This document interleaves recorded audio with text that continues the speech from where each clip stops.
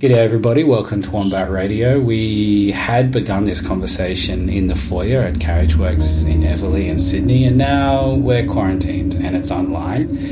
Today I'm joined by Natasha. Hi Natasha. Hi Matt. I'm in Leichhardt and you're in the northern... In Turramurra. Turramurra. Yeah. And you were supposed to have a residency coming up soon as a further development of your own work, a bit further north, is that right, in Forster? Yeah. Myall Lakes. Myall Lakes. It's a beautiful holiday spot, actually, Myall Lakes. I've heard. And you can forward drive along the beach as well, so it's really, it's an adventure. But let's talk about dancing. You do want to just... Let's not start from the beginning necessarily. I think maybe it's more interesting to say, where are you up to and what questions were you about to take in with you to this next residency? Cool. Okay, so my journey on my in my body of work kind of... It started with looking at basically this very, very simple question, but also very complex question, who am I? And I think it's kind of evolved now as to the question of who I could be. And I've used I not just to specifically relate to me, but more who we can be as females, just kind of as a broad, like on an individual level, but also a broad, all encompassing kind of level as well. So for my residency, I kind of wanted to kind of see like the potential of what this research could be and how it can link back into this real life situation. So my research originally was, if I was to have my own new world, or we could have this new world where only women existed, what would that landscape look like, and what would that allow women to be, or how would it allow women to be? And I kind of want to now work out, once you kind of explore different versions of what that could be, like how important it is to kind of filter that back into a real life scenario, because obviously we don't live in a world where only women exist. Both all genders exist now, and how can my research kind of inform how we go about our life? I had some other dancers coming on board in the Myall Lakes residency. Yeah, because I'm really interested in. I find it much easier to work with people. I get really inspired by what's in the room. I find it very intimidating just working by myself. So I really respond to stimulus, and I really enjoy collaborative processes. So having more people in the room is, just much more fun, and I feel like much more productive for me. Yeah, that's my experience as well. When you're talking about that you respond to stimulus, what do you take on board as your responsibilities as the choreographer or as the director or the person who's initiated the vision? I feel like I really like giving ideas to whoever I'm working with, and then I enjoy their response, because especially something like this, which is a question that all women would have struggled with, whether they realized or not, this idea of sense of self and your place in the world and what you can do with who you are and how you move about, how you move about the world. So for me, it's really interesting to kind of see their response and from their own experiences. And sometimes it's really, really similar. Sometimes they present it in really different ways. And that's really, really exciting for me to take what they've given and then to kind of create together, because then it feels more meaningful to me rather than just my work. It's kind of our work, which is, I think quite important as well. And do you find that the teams that you've been working with that everybody's got a moment where they were struggling with the same thing, or a story, or even if they don't, somehow in the tasking there's something in their bodies that comes out. 100%. It's I don't even have to dig very much or like pull out from. It's right at the surface. Yeah, all women are like, oh yeah. do you have like an example for us? I think the best example I had was I gave this task to some of my dancers in London, and it was kind of like about like its physicality, about like what is strong for you, and they were kind of like quite confronted because they were like, well, if I'm going to put that into movement, like the idea of being really strong, automatically you kind of go to this like lots of muscle and this kind of masculine physique comes into mind. But then also like it was obviously there's lots of different versions of strength, but the fact that was your initial first reaction, and then there were kind of just kind of the different ways that you can play strength or experience strength was really nice to explore. But it was kind of just the mental gymnastics that goes around what is strong for you versus what is strong for other people, and how you kind of communicate that was just really interesting. It was just like a really simple idea, and it had so many different layers because of the content because of having this question, like, who am I? How do I perceive strength? Am I strong? What do I don't know. It comes with all these different layers. So I thought that was really, really interesting. And we were all you could just talk around in circles for this one concept. And then there's a million different facets of your own personality. So yeah, it was that was kind of a standout moment for me, I think. And how did you, like you're saying, you can talk forever about the thing, and then how do you get on the floor with that? What's your process to get it embodied, not to explain what you've just talked about, but to move into the realm of physicality as it is to, I guess what you're saying, to live that reality? Well, we kind of we do a lot of sharing in the studio. Dancing for each other, is that what you mean? Yeah. So you kind of you spend some time working out for you. You can write as much as you want, and then you can kind of improvise as much as you want. But then there will be a time where we kind of show what we've come up with. And when you're watching from the outside, there will always be moments that kind of affect you instantaneously, and those are the ones that we kind of search for. And so, you don't really find so much at the start, but that's kind of the point. You kind of want to wait until something really special comes, and then you kind of hone in on that. So it's really nice because everyone generally gets there something, and then also interestingly, things that you think are really affecting, sometimes it doesn't affect them on the outside. And then so I think from an audience point of view, it's nice to kind of experience things in the room and then pick it out, and then from there we develop those little special moments into more and more fleshed out ideas. And what are you relying on to pick those moments? The main thing, I think, is just things that just go, wow. You already have the moment. You go, that was nice.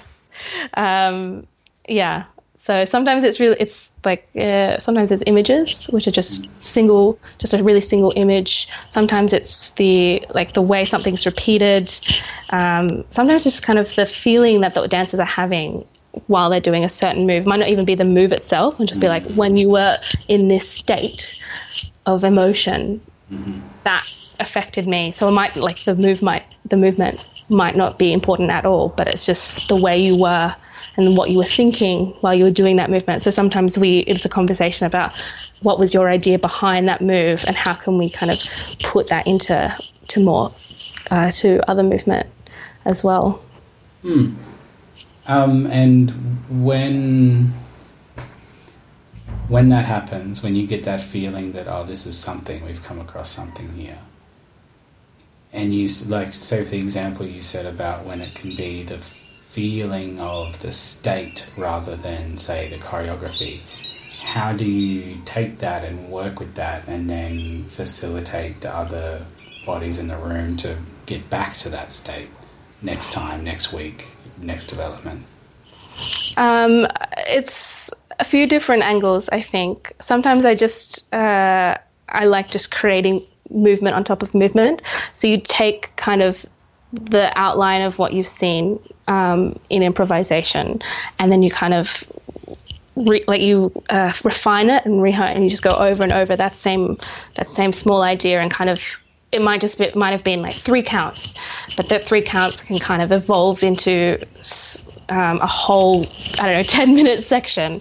So that's something I really, really enjoy, just kind of taking very, very small, tiny moment, which you really, really are connected with, and then kind of refine and refine and refine and go over, creating more movement on top of it, but coming from this single kind of idea. And I actually really like doing something, coming away from it for a few days, and then coming back to it. Give it some space and do that.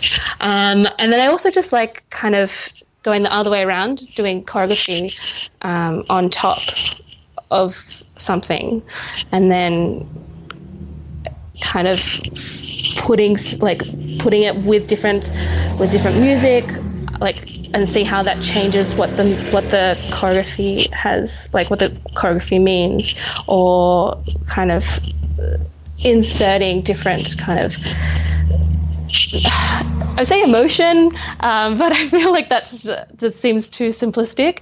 But kind of taking something which is like a lump sum of movement and choreography, which maybe doesn't have so much development in it. It's just kind of like just throw out some choreography, and then how you can kind of mold it and manipulate it to end up into something which is which reflects what you want to say. It's so far it sounds like a lot of the work that's going on is that you have a question and then you share that with other bodies by developing dancing in response to asking the questions and the discussions that you have. And yeah. I wonder, it sounds great to me. Sure. I wonder if you have a vision for what a product would look like, a performance piece or some other medium that might go to, that might be put up in an arts market or performing arts market or something like that, where it has to somehow be like boiled down to a concise, buy this show, we'll perform it in your theatre. Do you have a vision of what that looks like? Like, we need a proscenium arch and we need 7 forklifts spinning in a circle. I don't know. It's hard to say at this stage because it's evolving so much, and I think even now, I mean, the world is changing so much, and so just the work that you create, for me, it's just changing as I learn more about what I want. So it's kind of. I have big visions with. I love working with collaborators, so not just dancers, but I have this beautiful composer called Alicia Turner, who I worked with in London, and then also a graphic design artist as well, who does amazing projections. Her name's Stephanie Bolchin, and I just kind of being able to facilitate a big scale, like on a big stage, because I've tried on small scale stages, and you just kind of need, I think, to kind of do the music justice, the composition justice, and also to do image justice, it kind of needs the space. So for me, I imagine big spaces, but in terms of movement, yeah, it's started with, I've done it with 6 dancers, I've done it as a solo, I've done it with 3 dancers, and it kind of, its form is just forever changing at this stage, and so I haven't really settled on a final product of what I would imagine it, but I'm kind of hoping that at the end of this residency it might have more of a clear idea, or maybe it won't. But it's one of those things, I don't really want to force it into a form if it just doesn't reveal itself yet. Mm. Mm. Have you found great differences when in different countries and cultures when you're working with different dancers? Yes, and I think it comes down to 2 different things. I think that as a dancer and choreographer, and even just as a female in the world, I've done a lot of growing very quickly, and as I've grown, and I've learned things and seen things and kind of learnt more about myself and what I'm capable of and what I want out of the world, and all of these kind of big life questions, and big growth individually, that has really impacted my work. And so as I kind of keep on that journey, that really affects my work, because that's it's very much a self-exploratory sort of work. But also, I feel like it was very interesting coming from, I started this journey back in Sydney about 3 or 4 years ago, when I was kind of first in this learning of feminism, which blew my mind that I just didn't even know anything about it. I don't know, maybe I was 24, 23 at the time, 24, I don't know. And I was like, what? How do I not have more knowledge about this? And then I went to, the next place I was in Israel, and the women there are so strong, and maybe it comes from the fact that they, Israeli language is quite succinct, and so they're very direct, but also, everyone goes to the army, and you are surrounded by many wars and a history of conflict, so that's kind of really hardened the women to these amazingly strong, independent people, and the way they move about the world is very intimidating, but also so awe-inspiring. And I don't know, I feel like that in Australia, I didn't experience that so much as a woman, and to see it universally in that country was really interesting. And then to move to London again, there was a lot of strength in women, but in different ways. So there's so much creativity and performing, and people are making work all over the place, whether it's dance or just theatre in general or music. And so that is also really, really uplifting. There's a really big feminist kind of connection that young women, there's a lot of support for each other. And maybe there's stuff here, and maybe I just didn't find it before I left. But also that's just been really, it's been really nice to be connected to that as well, on that level. So yeah, I feel like my journey has been very closely connected with my work, and then also the places that I've been in contact with has also really inspired me and also kind of shaped how I approach things, which is very cool, I think. How do you release the this is my understanding of the stated objective of feminism, is that regardless of gender, everybody is equal and should be entitled to equal opportunities, treated with the same respect and rewarded the same for the same work, all of that. But then listening to what you were talking about just then in the beginning, when you're talking about how to be strong without having to perform masculinity to be strong, and then going to a country where the cultural differences were, to your ear, more direct or more independent. I wonder how you, or if you're even interested in separating the stated ideals from the emergent aesthetics of feminism. I think because when you're talking about feminism, and you're like this. I mean, I'm very aware that creating feminist work is not a new idea at all. But still sorely needed. We can agree. Yeah, I mean, I was 24 and had no idea about so many ideas and concepts existed. So, yeah.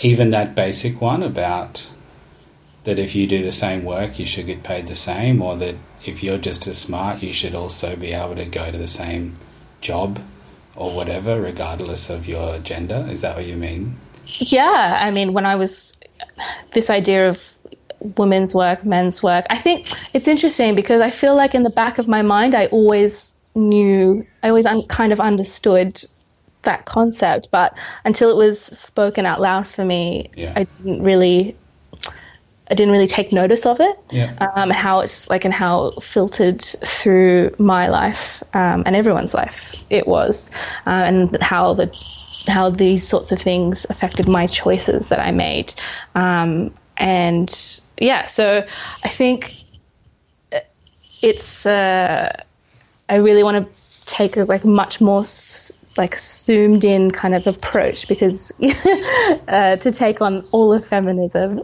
is a big ask. So I want to kind of look more on, from a very personal place, what I was learning right at the beginning of this kind of journey, and how it taught me more things about myself and more things about what I want, and how I interact with the world and how the world interacts with me as a woman.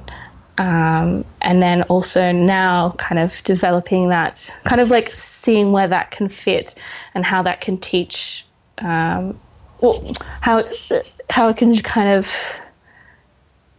filter, how those learnings kind of filter into everyday life. Because in my work of when women have space to kind of be who they want, and because still to this day it's very male dominated, and so women have to fight so much more for what they want, and we know the story. How can exploring a space, like exploring this idea where women face no obstacles and they can just exist, and what they can achieve without any obstacles or hurdles, kind of how is that important, and how can that sort of essence, how can that just exist? How can we kind of inject it into the world that we live now? So kind of bridging this two different worlds. Almost setting women as the default. Yeah, I mean, I feel like not so much setting women as the default, but not having like a default at all. Like if women, if women didn't have something as an other. Right, if there were no others, then there would be no otherness. Yeah, and it's like this is when things start getting like super abstract, and you can go as complex or as simple as you like with this kind of idea. So if women have this space to be anything, what could they be, and the potential? And I mean, you can never really know, but you can always ask questions like, will they be the same as men? Like, would it change anything? You just change the gender of what we've got now, or would it just reverse things? Or because women are genetically different, but also, and the way we kind of support each other and talk to each other is very different. But is that a product of the fact that we kind of have to in this sort of climate? Like, we just kind of, the way we gossip, or the way we kind of, that womanhood and sisterhood and the bonds that women have so much more intimately than men do. Is that just as a result? Like, will we lose that?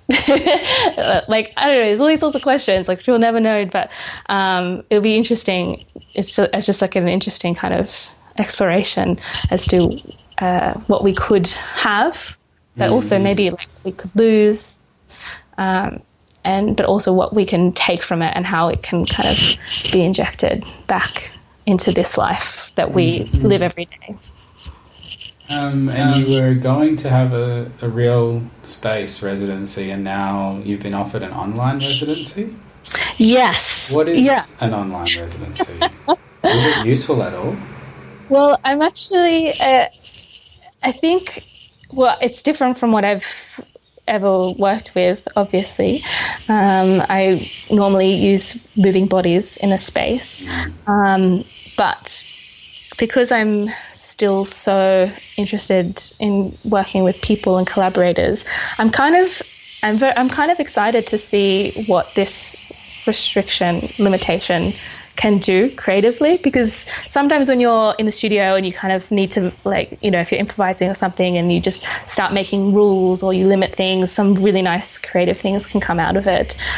So I'm interested to kind of see how we can, me and my collaborators, how we can kind of still keep creating content within each other, offering tasks, coming back. It might be like a little bit more disjointed, so it might be a little bit more like your own little self journey, and then kind of a lot of sharing. I'm not sure how it's going to work. I really hope some nice content can come out of it, but at the very least it'll be very good conversation and discussion as to what the work means, and what for individuals to kind of like contribute what it means for them as well. So I'm intrigued, excited, a little nervous, but who knows? So you're going to be working with other people in your online residency?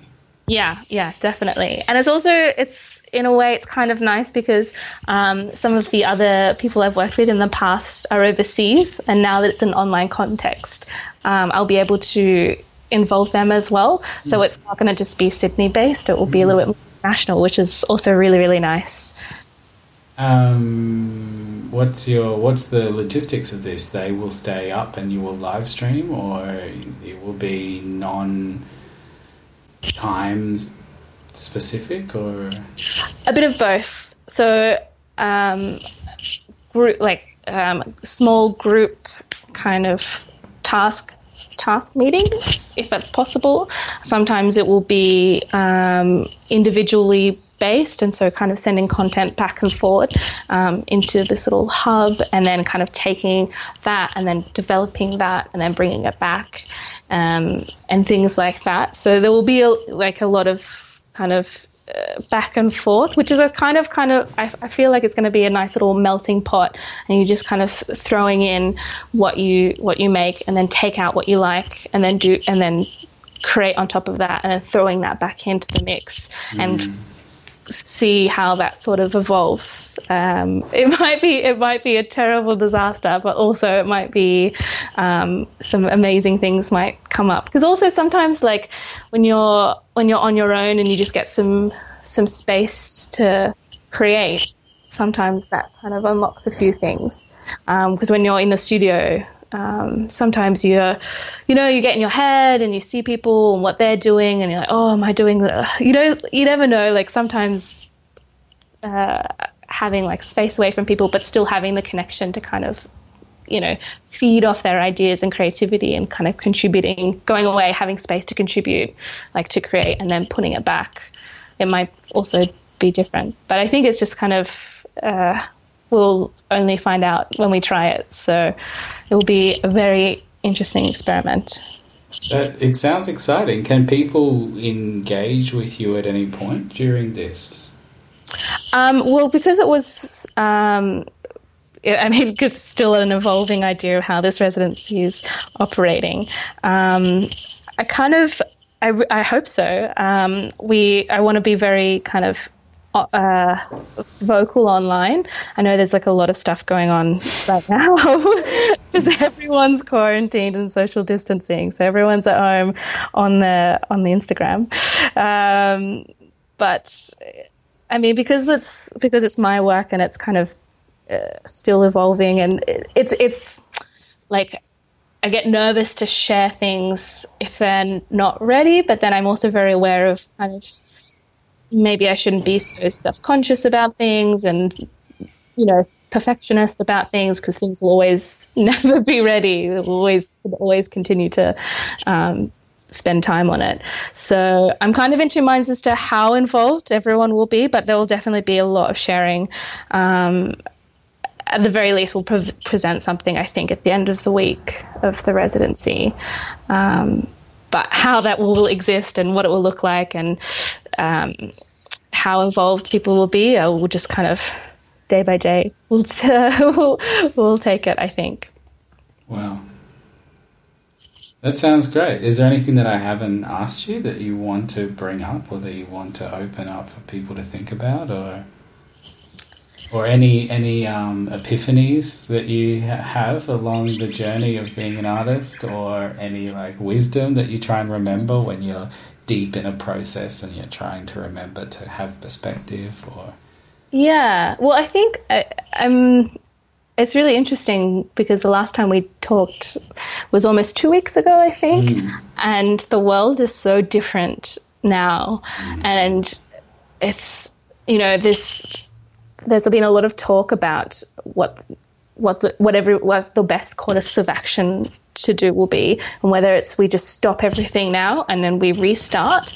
And I think this is a really interesting idea, to restart the world. And I know it just means like health-wise and economically, but the world will never be the same after this. And there's a lot of artists right now at home doing nothing, and I'm really excited to kind of, as an artist, to create a new conversation as to how the world will exist after this kind of blows over and how we rebuild the world. And I think it's like a really nice time and a really nice opportunity to think about what we want in the future. And I think a lot of people are going to be, a lot kinder, a lot more compassionate, because this has affected everyone, whether it's you can't buy enough toilet paper or whether it's something more serious. You know, it will be, the whole world will be in a completely new place. And I think it's a really, like, making art right now